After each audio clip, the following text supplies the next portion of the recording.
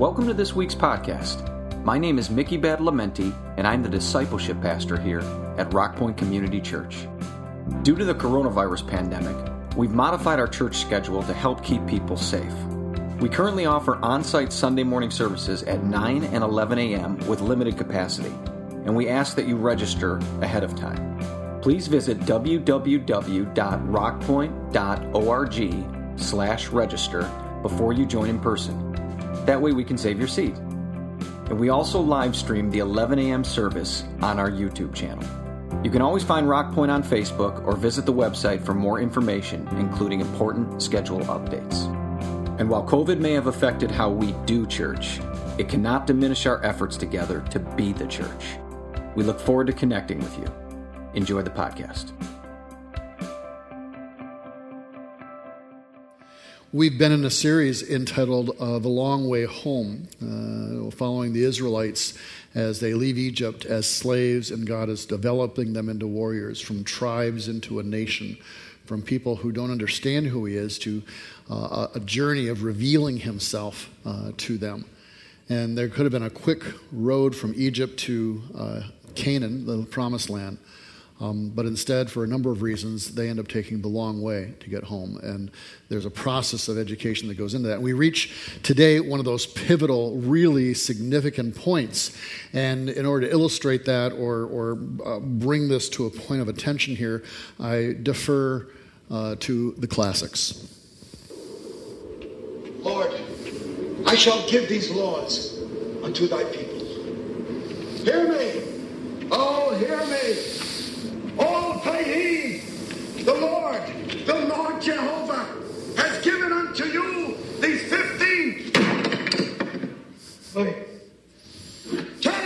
10 commandments for all to obey.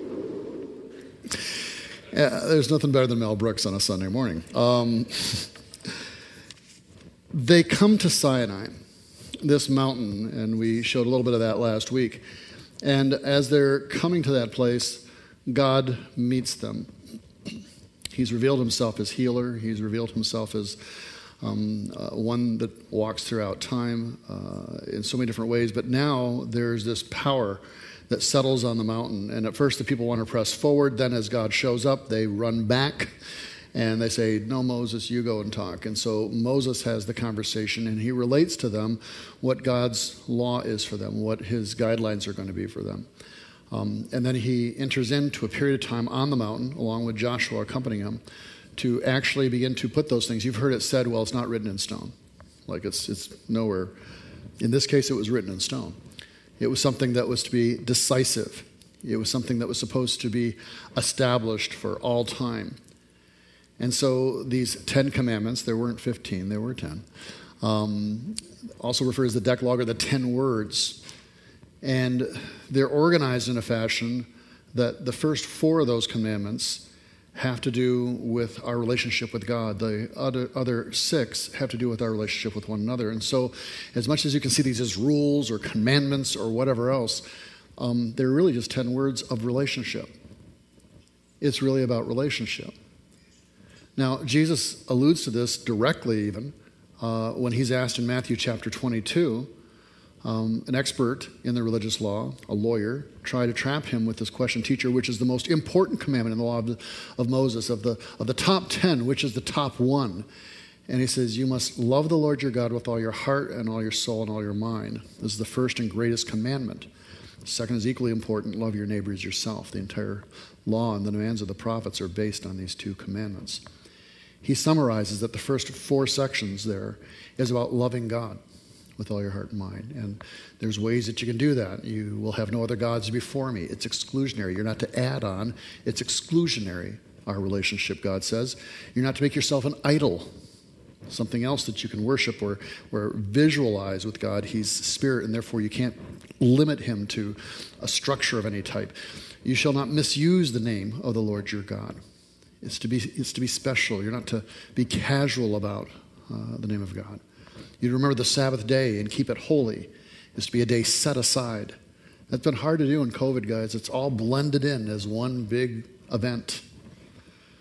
But we're still supposed to take the day And I know those who are on live stream sometimes, you mark other times maybe when you'll be hearing this later in the week. And I understand all the situations. I don't think it's a legalistic thing.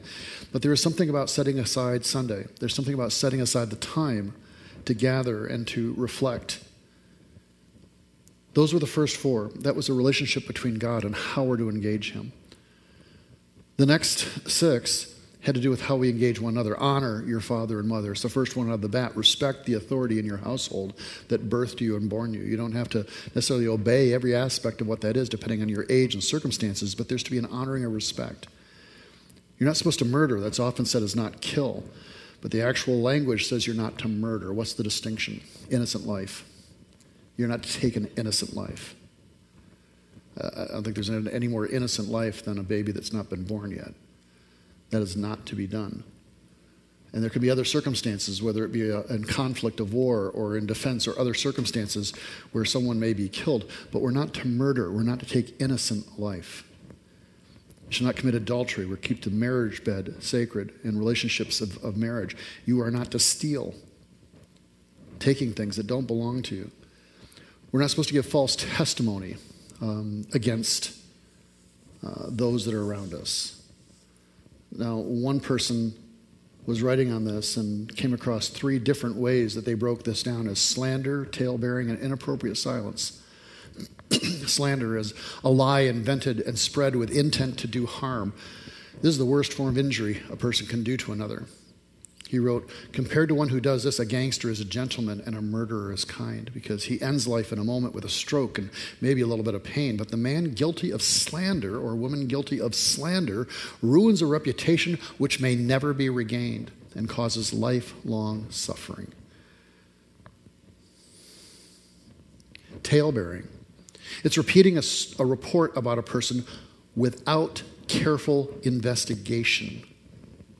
Without careful investigation, and we report or pass that on or click and drag or do whatever the case may be or retweet. And people suffer from that. To repeat a story which brings discredit and dishonor to another person without making sure of the facts is breaking, in fact, this commandment. Next time you're on your Facebook site or on any other site where you're posting and you're just passing on, I'm just retweeting, I'm just passing it on. If you have not investigated the facts of those issues, you are in threat of breaking this commandment. You say, well, we didn't know if it was true or not. There was no intention to malign. It's no justification. Another one is inappropriate silence can also be a problem. When someone utters a falsity about another, and a third person is present who knows that statement to be untrue, but for reasons of fear or being disliked, remains quiet. That third person is in fact guilty of also breaking this commandment. Now, I'm just touching on 2 of those real quickly.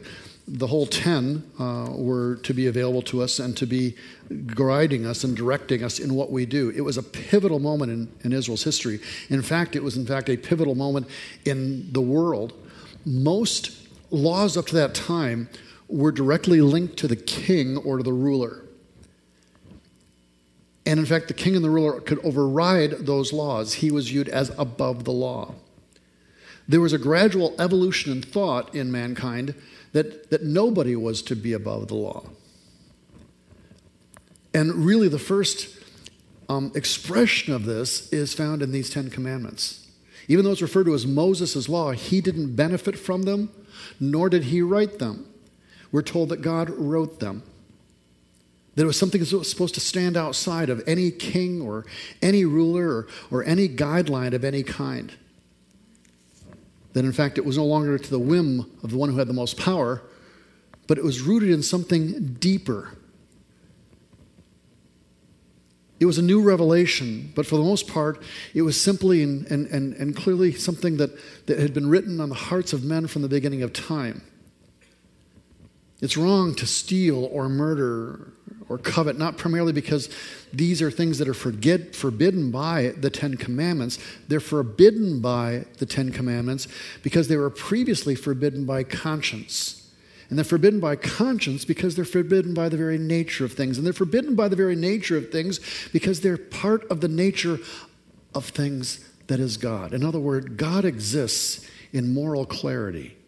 He creates a reality that reflects that. That is in turn reflected in our own thinking, in our own conscience, if you will. And now this is now visualized and put into practice with the Ten Commandments. It's something that stands beyond just the dictate of a king or a ruler or an authority, but something rooted more deeply in the hearts of men themselves that God's placed there. In the book, The Abolition of Man, C.S. Lewis explains about this universal morality that there is among men. He gives different examples about how these things are to operate and to be. And he says this: think of a country where people were admired for running away in battle, or where a man felt proud of double-crossing all the people who had been kindest to him. You might just as well, he says, try to imagine a country where 2 and 2 made 5, which increasingly is the mathematics of our current culture, but that aside.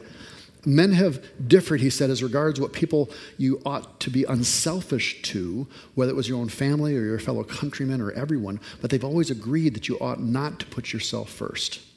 Selfishness has never been admired. Men have differed as to whether you should have 1 wife or 4, but they've always agreed that you must not simply have any woman you like. In all cultures, murder is wrong, kindness is good. There are certain things that have run through that whole thing that is imprinted on the conscience of man, that is rooted in the nature of who God is. And in this moment of time, God reveals that in these 10 commandments, in these guidelines that he gives to people and directs them to. And so this is something special and unique in history that's no longer rooted in the whims of a man and can be changed or twisted by that. This is a law that stands throughout time. Now, there were civil laws that were given just to Israel over time that only were meant for them as a people. There were dietary laws that had to do with just how they could protect themselves from disease and other issues. All those things could come and go.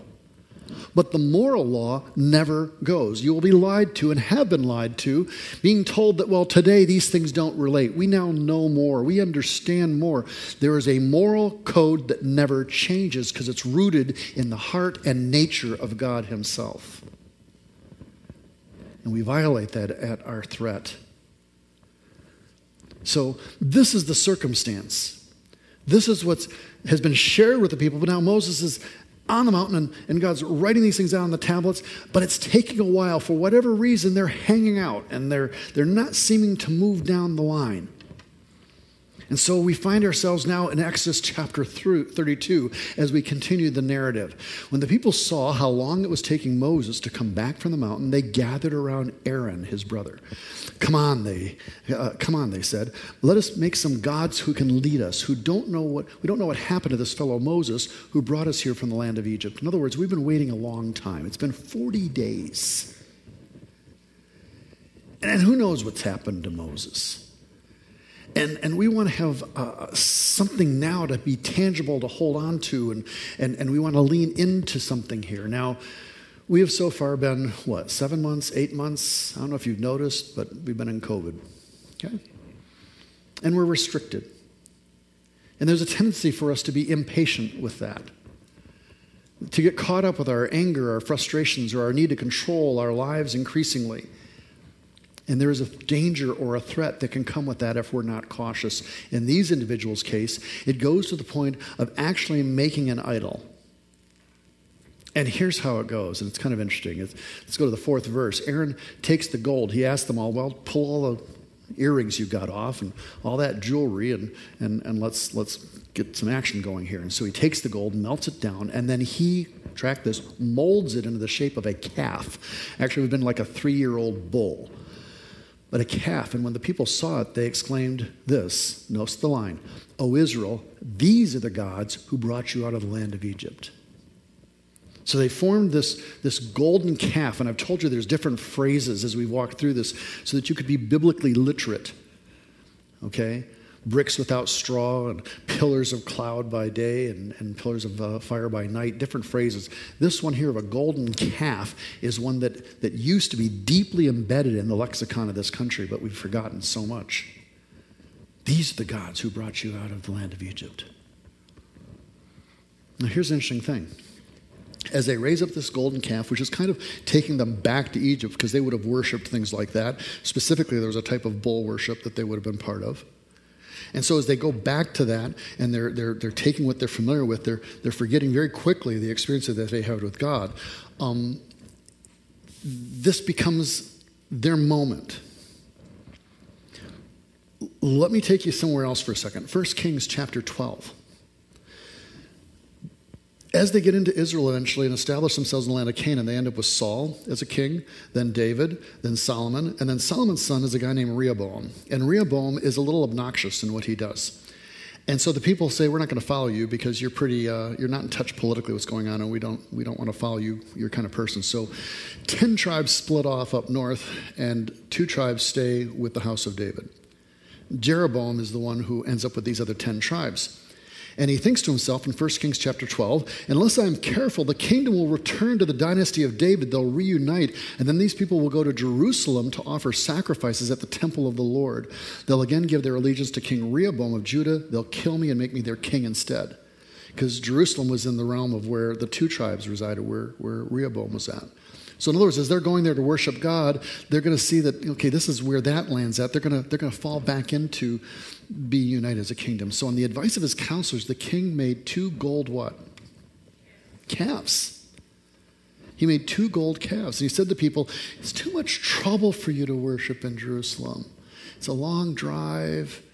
Then once you get there, it's way up high in the mountains, and you have to climb up to it. It's too much hassle. Look, Israel. What does he say? These are the gods who brought you out of Egypt. O Israel, these are the gods who brought you out of the land of Egypt. It's a repeat. Only now it's for political reasons. He placed these calf idols in Bethel and Dan, either end of his kingdom, but this became a great sin for the people who worshiped the idols, worshiping as far north as Dan to worship the one there. So for political reasons, he creates these calves. He sets up this idol worship. He does this so they won't go to Jerusalem and be drawn back into the rest of the other kingdom. 2 things that I want to bring to you here. There's something called syncretism. Syncretism is when we mix anything else with the worship of God, any other characteristics that are not of God, and identify it with God. This is why God says at the beginning, you'll have no other gods before me. There's not to be anyone else that's to come before me, is a statement he makes. Now, it's interesting because there's a phrase in Exodus chapter 32, if we go back to it, that Aaron, when he saw how excited the people were, he built an altar in front of the calf, and he announced, tomorrow will be a festival to the Lord, or to Yahweh. It's all capped, so Yahweh. People get up early, and they basically have this wild, drunken orgy in their worship of the calves. But notice he's saying it's going to be a festival to Yahweh. We have a golden calf, but we're also worshiping Yahweh still. We're adding on to him. We don't get this, that it's exclusionary. It's just like Egypt or anywhere else. We have multiple gods. Well, we have Yahweh, but we also have these calves, and we have all these things kind of blending together. And it's called syncretism when we add something to that. They didn't get it. It was to be exclusionary. Now, in the case of Jeroboam, it was also a convenience issue. And I want to be really careful with this. Again, for those of you that are live streaming, continuing to do that, for those of you that are doing that in wisdom's sake, for whatever reason, then don't feel offended by this next statement. But for those of you who are operating in fear, or for those of you who are just finding it more convenient than to gather, then I want to challenge you this morning on the convenience of that. We fall into patterns so easy, and there's patterns that if you're not careful, you're not going to come back to ever. And eventually that ends up having us being separated from the worship of God and separated from how we're to gather with God. So I make that point. But the syncretism can go much deeper. I made a statement last week that I want to repeat. And in the context of syncretism and sacrifices to calves, that the blood of a donkey or an elephant cannot be mixed with the blood of the lamb. The kingdom of God has always had political zealots and tax collectors all stumbling together to follow God. You're not more righteous if you're a Democrat or more righteous if you're a Republican. Whatever your position, and if you are adding to the worship of God to align any political agenda or nationalistic agenda alongside that, then you are being syncretistic and raising up a golden calf in the process. We are to worship God first and foremost. No one is to be added to that. When I first became lead pastor of this church, roughly back in the 1900s, we used to have an American flag and a Christian flag on the platform. We removed those fairly quickly, not because we were offended by the flag or by America, or certainly not by Christianity at all. But there was an event that happened when my father was pastor that I could never forget. My father had bled for this country. He had fought in the Battle of Okinawa. He was extremely patriotic as a second generation, really first generation American.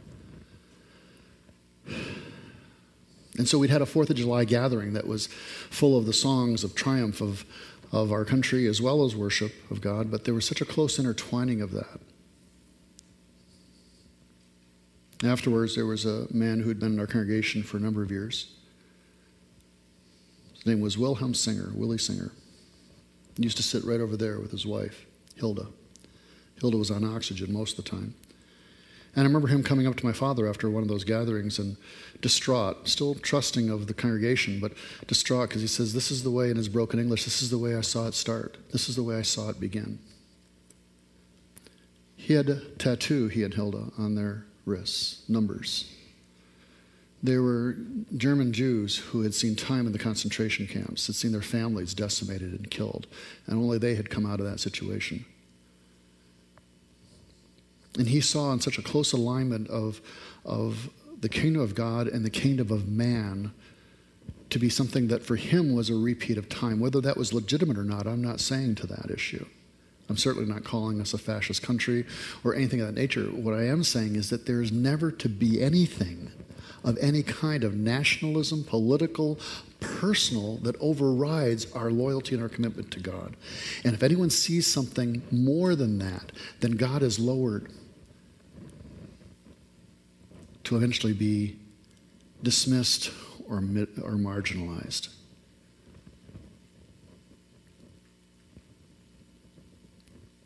These calves were made because people weren't willing to be patient, because they couldn't understand the ways of God, and they wanted to reach back for the past. They wanted to reach for those things that had always united them.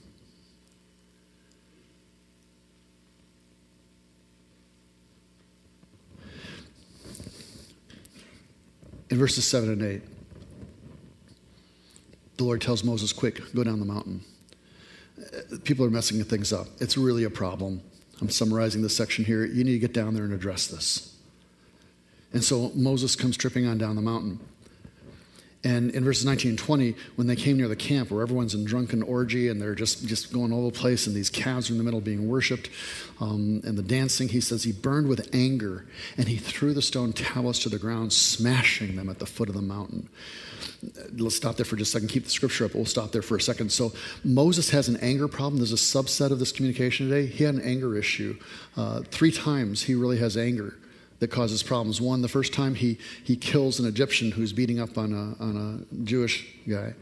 The second time is this one right here, strike number 2. He's so distraught over what he's seeing that these tablets with the word of God on it, he smashes down. Now there are those that have said that in his breaking of the tablets, he was actually physically illustrating to everyone how they had broken the law of God, and that may be the case, but it was still done in anger.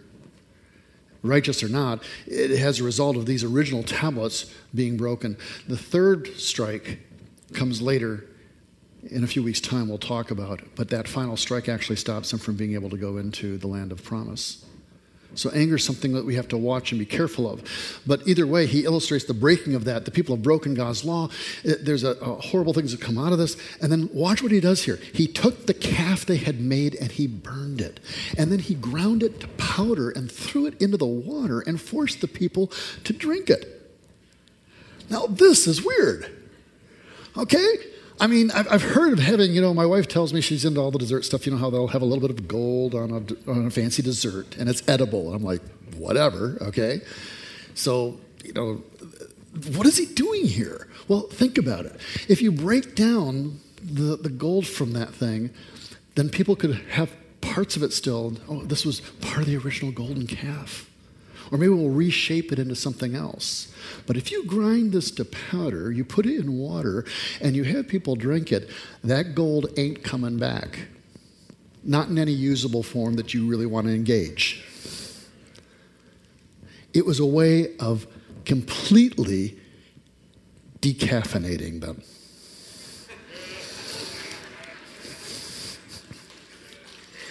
Okay, just laying that out there. Hence the title of our message today, Decaffeinating Your Life. Because what happens when you have a golden calf, and we all have them, whether we syncretized our political beliefs to dilute the worship of God, or whether there's other things that have crept in, at its core it's this. When you have a golden calf and you polish it really well, eventually you begin to see your own reflection in it. And after looking at it and worshiping it long enough, that's all you see is your own reflection. The golden calves in our lives are those things that have been raised up in such a way as to completely reflect or simply reflect what we want. A God that serves our purposes. A God that directs and says what we want to have done and validates our decisions sexually, validates our decisions financially, politically, whatever. It's a reflection of what it is compared to the awesome alienness of God who challenges and transforms us.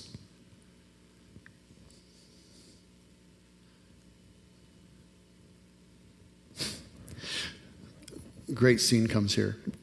Chapter 32, verses 23 through 24, Moses is challenging Aaron, like, what would you do? I leave for 40 days and everything goes nuts. Don't get so upset, my Lord. Aaron replied, that's a weird relationship. They're brothers. When was the last time you ever said to your brother, my Lord? Okay, but anyways, he does. You yourself know how evil these people are. That's a classic statement of leadership. It wasn't my fault. People are just, what can you say? They're idiots. Okay. Said to me, make us gods who will lead us. We don't know what happened to this fellow Moses who brought us here from the land of Egypt. That's true. That's what they said. So I told them, whoever has gold jewelry, take it off. That's true. That's what he did. And when they brought it to me, and that's true, they brought it to him, I simply threw it into the fire and out came this calf. I don't think that's how it worked. In other words, he's saying, it was a miracle. Can't believe it. It's a classic in the statement of deferring of responsibility. Scripture makes clear he actually shaped it with his hands. He actually worked it into a polish until people could see themselves in it. The law of God, rooted in the very nature of who God is, has three purposes. One, it's to be a guide rail. It keeps us on a moral path. It's a guide rail for us to let us know if we're wandering too far off one way or the other. It's a mirror that shows us when we've failed and shows us our need for a Savior. That mirror is absolutely critical. But we don't want to look at that and truly see ourselves how we are in God's eyes. We'd rather look at the calves we've made and see the distorted figure of what we want to see. It's also a guide. It shows us the heart and the desire of God for his people. But the critical part of all of that was that there's to be no other gods before me. It literally means before or to my face. Don't ever bring another god before my face, God says. Don't do that. I want relationship with you. Don't put anything between you and me. No other God. It's you and it's me. There'll be no other gods before me. There's to be exclusion, not syncretism of blending of things until you water it down, you end up with something. No self-reflection of a golden calf. It's to be you and me. And this means that God demands to be more than just added to our lives. It's not an addition to become a follower of Christ. We don't just add Jesus to the life we already have. We have to give him our entire life, and that means then we review. How is our life aligned to that? How is the way I'm acting out sexually aligned with that? How does the way I'm acting out financially align with that? How does the way I'm working out politically, relationally? How do I care about people? If the commandment and the rules of relationship are truly love God with all your heart and mind first things first, and then the second thing is how we love one another, then whether you're Republican or Democrat shouldn't matter in how I love you. I can still argue, discuss those things, and do that in hopefully a loving fashion, but not in a way that denigrates you and demonizes you. And no matter how much I love you or care for you, I can't let your view of me or your views override my first responsibility, which is to love God, and his views have to dominate in my life. First things first, second things second.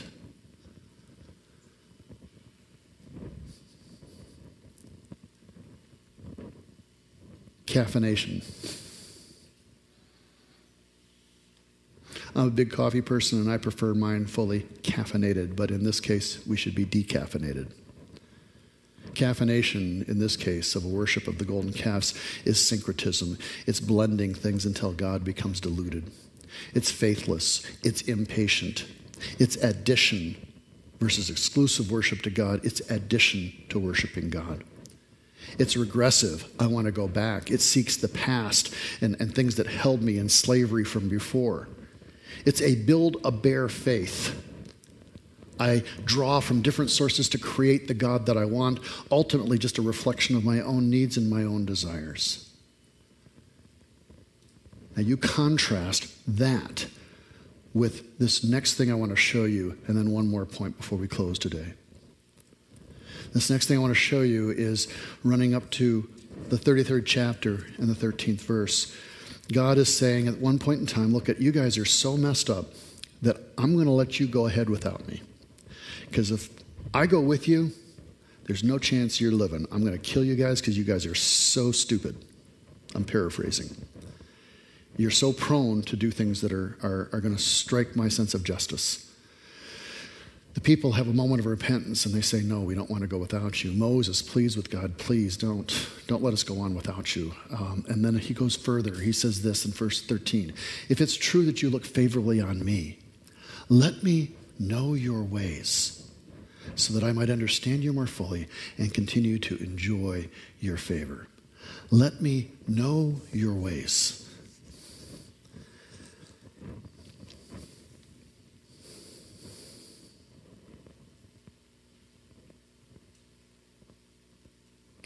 We know the ways of the Kardashians. We know the ways of all our cultural icons. We know who's premiering on The Bachelorette this week. We know all the cultural things of what's in detail. We know how we've been shaped and trained by our education or by other things. We know what our own heart cries for. But do we know the ways of God? Sinai was the beginning of the unfolding of that, for people to see that there was a God whose nature they could partake of, they could understand, that could change how they think, how they interact, not just with God, but with others as well too. Do you know the ways of God? Or do you find yourself embracing and holding tightly the calves that you've created in your life? Now, I want to draw one final thing before we conclude today. Because hidden away in the 10 chapters or so after Sinai, where he's laying out the law to them, and then also saying what the penalties would be and how this should act out in practicality. Buried in the middle of this is a phrase that's found in Exodus chapter 21, verses 5 and 6. And it talks about a bondslave. Now, in Judaism, this is the type of slavery they had. It was one that could end after 6 to 7 years of time. And it was usually for economic reasons. Someone had failed in a business and they couldn't pay up, or something else had happened. And so now I am now your slave. I'm a bond slave, but it's for a period of time. Of my bond is 6 years, and after the 7th year, you have to set me free. And that would be it. Not the best economic system, but it was what they had without having a Federal Reserve, okay? But this passage is totally different. In this it says, but the slave may declare, I love my master, my wife, and my children. I don't want to go free. If he does this, his master must present him before God. Then his master must take him to the door or doorpost and publicly pierce his ear with an awl. After that, the slave will serve his master for life. And so you had someone who was a bond slave, and the moment most of them were declared free at that 6th or that 7th year, they're gone. But you had some that had formed such a relationship. They had a master who was so gracious, so loving, that they recognized it was better to be in his household than to depart. They'd formed something that no longer was of the law. It was now purely relational in nature. And as a result of that person could then declare that, and the master would take him to the doorposts of the house. And at the doorposts of the house, they would place their ear, and they would pierce the ear with an awl. So there is now a hole in the ear. They could now wear pierced earrings. It was a thing that was very fashionable in the day.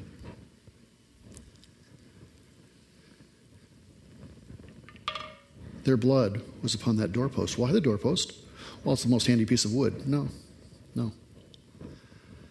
There was another time when blood was shed on a doorpost, and that was when the children of Israel come out of Egypt, and the blood of a lamb was spread over the doorpost, because the doorposts were a place of witness. It was a place that every time I go through that place, I'm remembering what happened and the freedom and grace that was given to me. Every doorpost I go through, every doorway I go through, I remember that.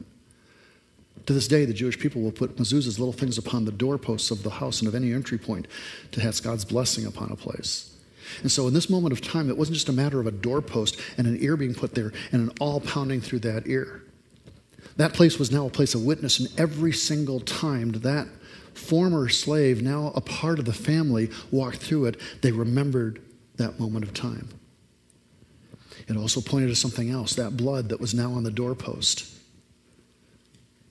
That blood of the ear that was now on that doorpost. Jesus is referenced in Philippians as being a bondservant. He took the role of a bondservant. And his act of love was not just a doorpost, it was another wooden frame for which he was pierced, and his blood was shed upon that, as he submitted himself to the Father for the greater good of all of mankind.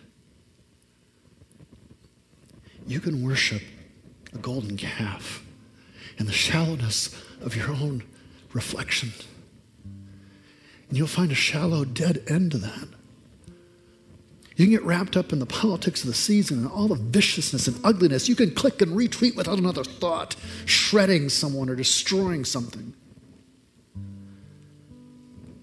Or you can let that calf in your life, whatever it is, however it's reflected, you can grind that down. You can put it into powder. You can drink it and let it dissolve so it's never, ever a God of your life again. And you can instead embrace and turn around to face the mountain of Sinai.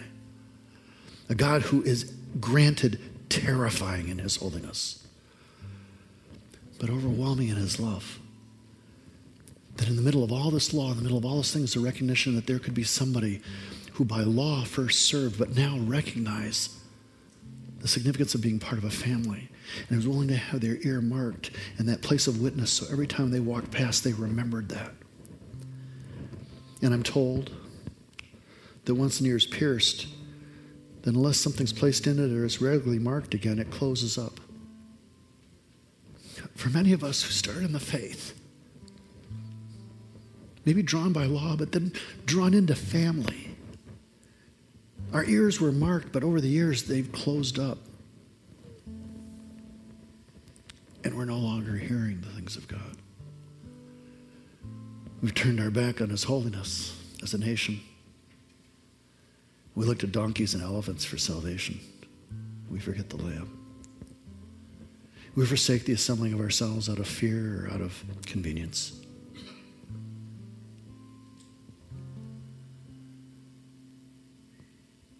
We polish our golden calves and think we found salvation.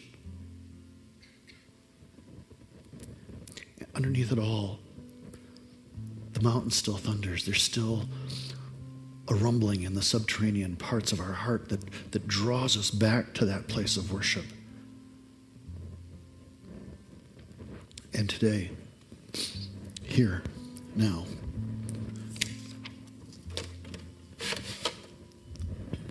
That's where we find ourselves, looking once again at the blood upon the doorposts, fingering our ears once again, realizing that these golden calves are never going to meet the desires of our heart.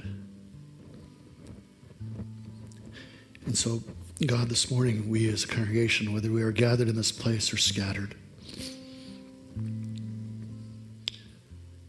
we draw ourselves again in submission and worship to you. You, Yahweh, the God who needs no one but desires us. That you would seek us out. That you send your Son to sacrifice himself. All the different ways, Lord. And we forget so quickly. So, Lord, in this place, in this time, let your Holy Spirit draw hearts and minds. Let it penetrate to a living room or a bedroom right now, but particularly right now, the bedroom of our own hearts. Let us hear again, even if it's just in the background, the thundering of Sinai and the stirring of the earth beneath our feet that draws us to look upward and to see your face, the face of God. If you'd stand with me. Moses intercedes. And because of his intercession, God holds back his total judgment and continues to walk with the children of Israel on this long journey home. There's a cost that's paid. Over 3,000 people die in the process, and everyone's forced to make a choice. You either stand with God or against him. And in that rallying cry, the entire nation repents and draws back. And Moses has that moment of continuing to pursue God and saying, teach me your ways. Let us pray for our nation. Let's pray for the church as it continues in this time. But I want to challenge you to pursue the ways of God, to not let anything dilute that or distract from that.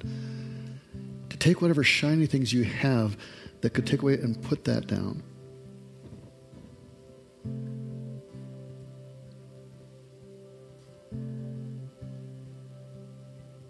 And don't get caught with the convenience of worship that doesn't challenge anything of you. Father, we come before you this morning as your church. And Lord, we do lift up this nation. There are 400 million calves, golden calves, running around crazily. Lord, we're withdrawing ours from the herd and we're grinding it down. We'll swallow and let it pass out into oblivion. And we turn our eyes back on you, but we lift up this nation, Lord. We pray, God, despite everything that she's been guilty of, it's still her home. And so, Lord, we pray for it. If somehow in your grace you could still grant us peace and prosperity, that you could let a revival and a transformation in our nation take place. And Lord, before we point our fingers at everyone else, let it begin with us. Let it begin with a church that is actively seeking the ways of God and is willing to sit at the foot of Mount Sinai for however long it takes. Guide us in these things, we pray, Lord, as we commit ourselves to them as your church. In Jesus' name we pray. Amen.